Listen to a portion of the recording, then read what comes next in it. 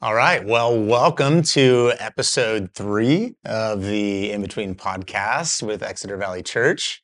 As you know, my name is Noel Piepgrass, and today we are blessed by the presence of my lovely wife, Megan. Hey, Megan. Hey, How's it going?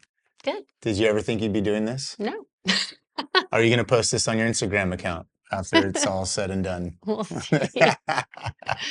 Megan, anything you'd like to say about yourself, Megan, as an introduction to the World Wide Web? Oh man, I don't know what to say about myself. I Well, guess how many kids do you have? we've been married 20 years. Hey, 20 that's years, pretty good, man. huh? We got 5 kids between us together. Not between us. We've got 5 kids together. Yeah. Cool. So And blessed. you're a pastor's wife.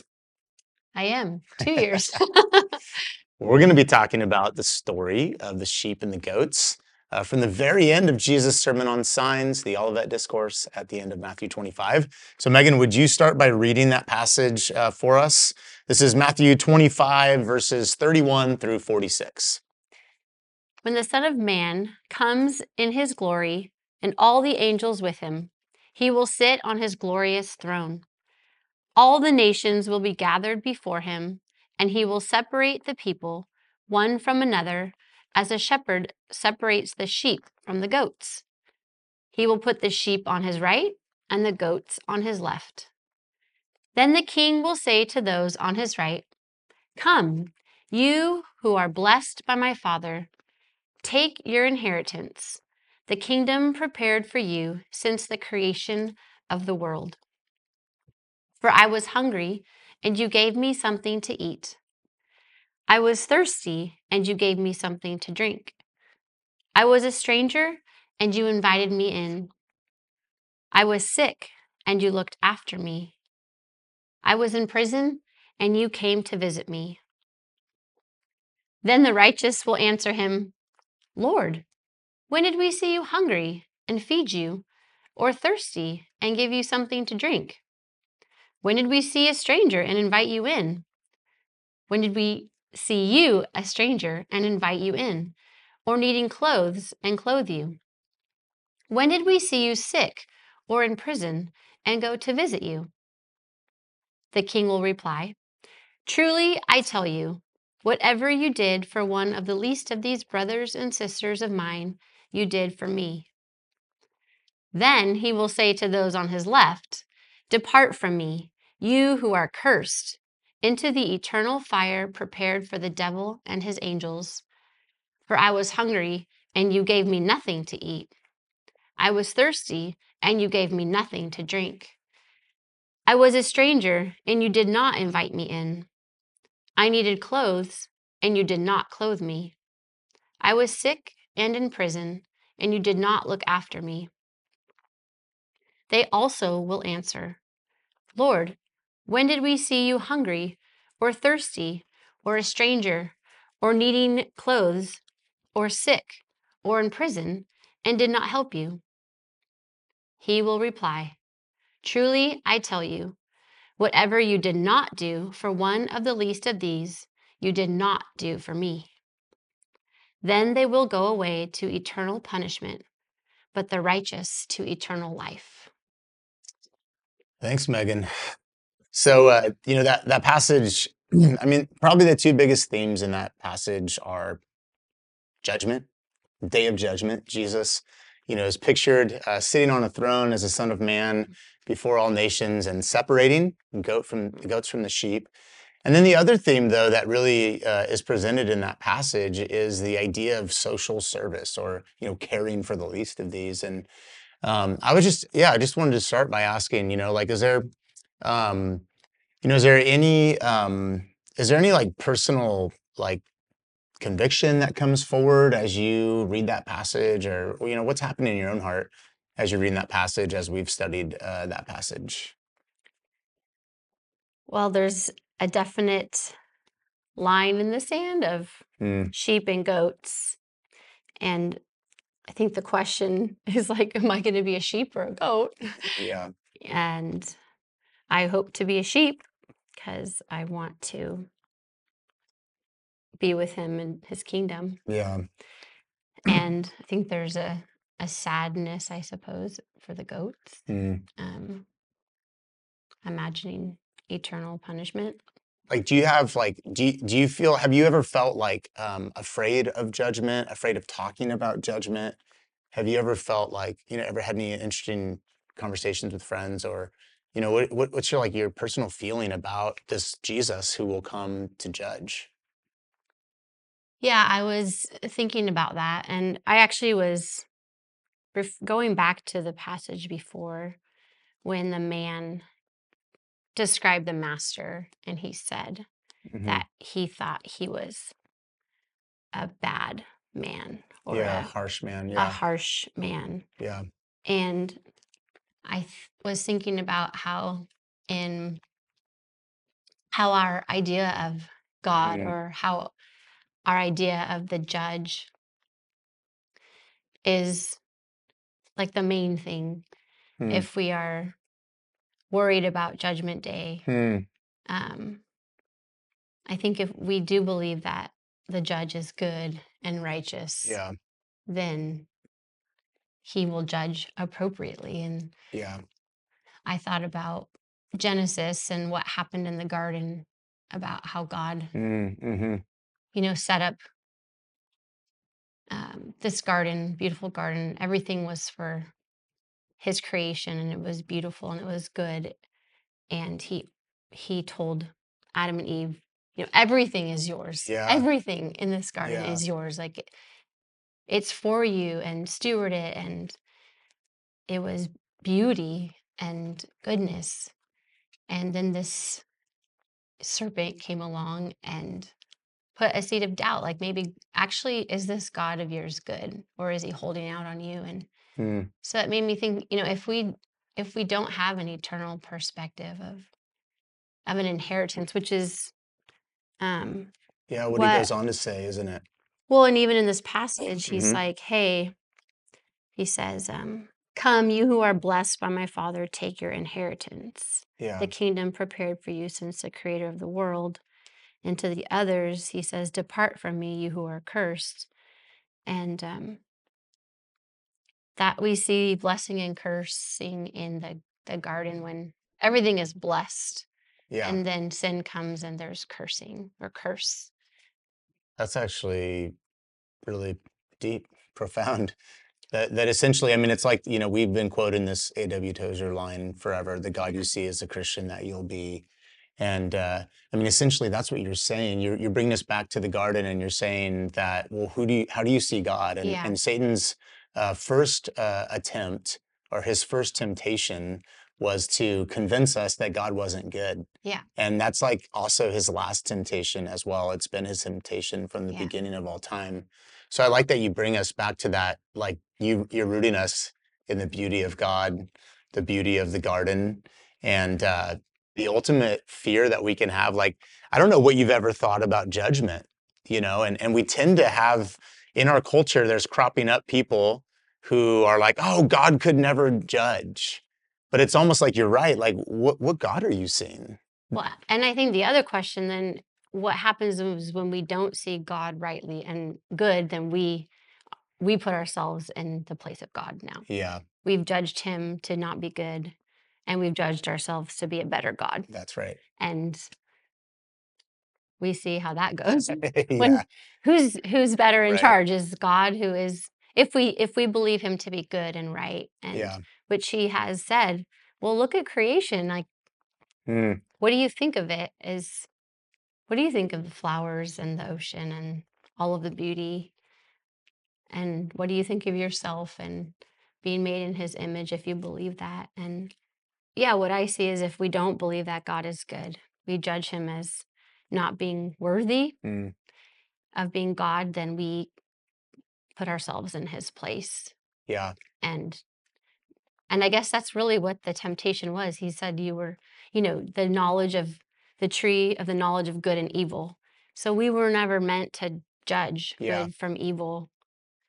And yet that's what we've been doing ever since, Yeah. is that's good, that's bad, that's not good, that is Mhm. good. We determine that for ourselves.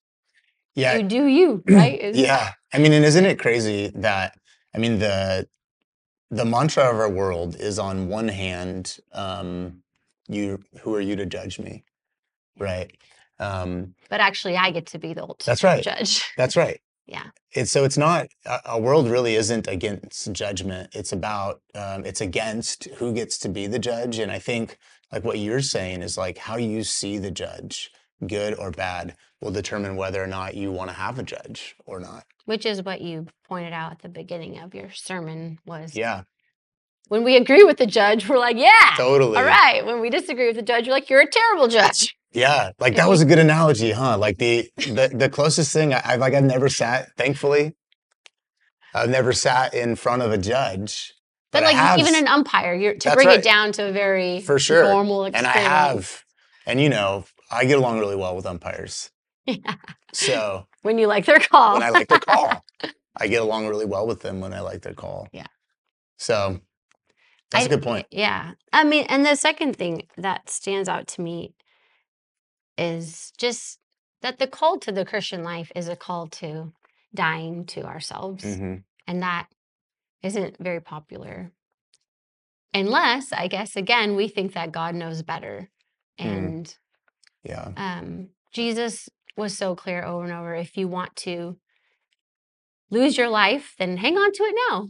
And Yeah. if you want to gain life, then lose your life now. And this is what I see in the passage. If you do believe that there is a greater inheritance, like this life isn't really meant to fulfill or satisfy, but we follow the example of Jesus of laying down our lives, like we take care of the people in here, the down and lonely, the out, the least of hungry, these. and you can say it literally, you could say it metaphorically, those who are sick or in prison, literal prison or metaphorical prison. If the way of Jesus is the way of sacrifice and love and always looking after elevating others' needs before ourselves and coming towards and yeah, I mean it's love, sacrificial love over and over again. Hmm. And I suppose it's because we aren't trying to get from this world.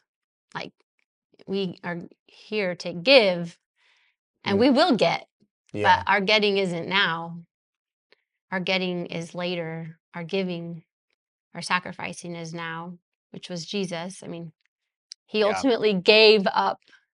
Like I love Philippians 2. I mean, it says he gave up his Yeah. rightful position as with God, being with God, and he took on the form. He humbled himself and took on the form of a slave and became obedient to death. And it says even death on a cross, Yeah. which was like the cursed death. Yeah, he became the least of these, didn't he? I mean, if we want to take, I mean, he was kind of this. He didn't have a house. Yeah. He lived In prison. I mean, without clothes. Yeah, he didn't have a job, at least those 3 Yeah. years of his life. Yeah. Well, he seems to make it clear in this passage that, he can be found in the person who is down and out. Yeah. You know? Yeah, I guess what a beautiful thing that he's like, you've done it to me. Like, Yeah. I guess maybe if I think back to your first question, what stands out to me is in the coming towards and the caring for, he's like, you did it for me. Yeah. Not just someone that I love or care about. You Or a literally did it stranger, for it's me. like, Yeah. it's Yeah. like we're doing it for Jesus. And So like the other thing, and I think that some would have preached this passage and maybe made it a passage about social service, um, and I was tempted to go there. I didn't feel like this was his main intent, but certainly it's part of his intent is how we are called to act towards the down and out. Like, what do you think about the Christian's responsibility or the church's responsibility to serve the down and out? I think it's really clear. I don't think it's like a tough answer. It's absolutely, we are to serve and lay down our lives and look after and care for. And so to me, I guess it's who what, Mm, when, yeah. where. But I mean, as a church, like, how can we practically do this? How do you, I mean, because you're good at this, honestly. I mean, you are really drawn to the outsider, you're drawn to the stranger. What are some ways that, like, we as a church can be thinking about responding to the least of these? Well, the holidays always seem to be an easy time to fulfill this with giving, food drives, can drives, Mm. Thanksgiving dinners, and Yeah, sweater drives, blanket drives. I think that's easy, in a sense. I think the harder one, and I suppose maybe I look at this more metaphorically sometimes, is to people who are hungry, like they are, like their hmm, soul is hungry, their soul is thirsty, or hmm, their heart. Um, yeah, they're a stranger, like they don't have a home, a family. So we invite them into that's community, right. and we take care of them in practical ways and also in heart ways. Um, Yeah, they might be sick physically, but they might be sick in their heads, in their hearts, in their souls. yeah, They might be literal prison, or they might be in the prison of torment and lies and shame. addiction and, Yeah, yeah, shame. And I so think, I guess it's easy on one hand to say, yeah, we're supposed to do this. It yeah, gets a lot more complicated, I yeah, suppose, or maybe it's not complicated. I just think we're really busy. Our right, lives are. We for just sure. don't really have time. We haven't set up our lives with like margin Hmm. to To care. invite, yeah, to care, Yeah, to even see. I think right. sometimes like we don't even want to see because it's an inconvenience. It's like I don't have time for that. Yeah. I don't have money for that. And I don't know how to help. We even yeah. face certain challenges with, like, in our culture, a phenomenon that I don't know, like, how present it was in Jesus' culture, but the kind of like the culture of enabled poverty Mhm. and the enabled down and out. Um, I think that has been like a confrontation for the church, or a maybe a point of confusion. Like, am I helping this person, or am I just, but at the same time, if we're not careful, that becomes an excuse, doesn't it, to just not help anyone. Um, I mean, I found myself thinking, as we were, I'm reading this passage, and I'm like, Yeah. my goodness, I mean, clearly Christ cares about what we do. Yeah. And I think that I love the grace of God. I'm dependent on the grace of God. And I've been so um, impacted, however, by the things that Jesus is asking from us in this gospel, like the entire gospel of Matthew. It's like he really cares about what we do with our lives.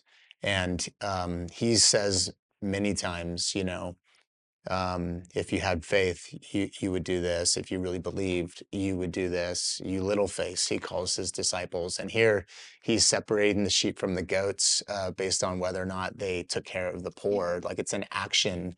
And I also just want to say, like, just watching you live your life, I mean, I think that, yeah, so you're right. Literal, metaphorical. Yeah. I mean, I think it's completely both, right? He's talking about the literal poor, the Yeah. literal down and out, but he's also talking about the spiritually poor and the spiritually down and out. And I think that this is one of the reasons why hospitality is such a high value for us, and you're, like, incredible at greeting new people.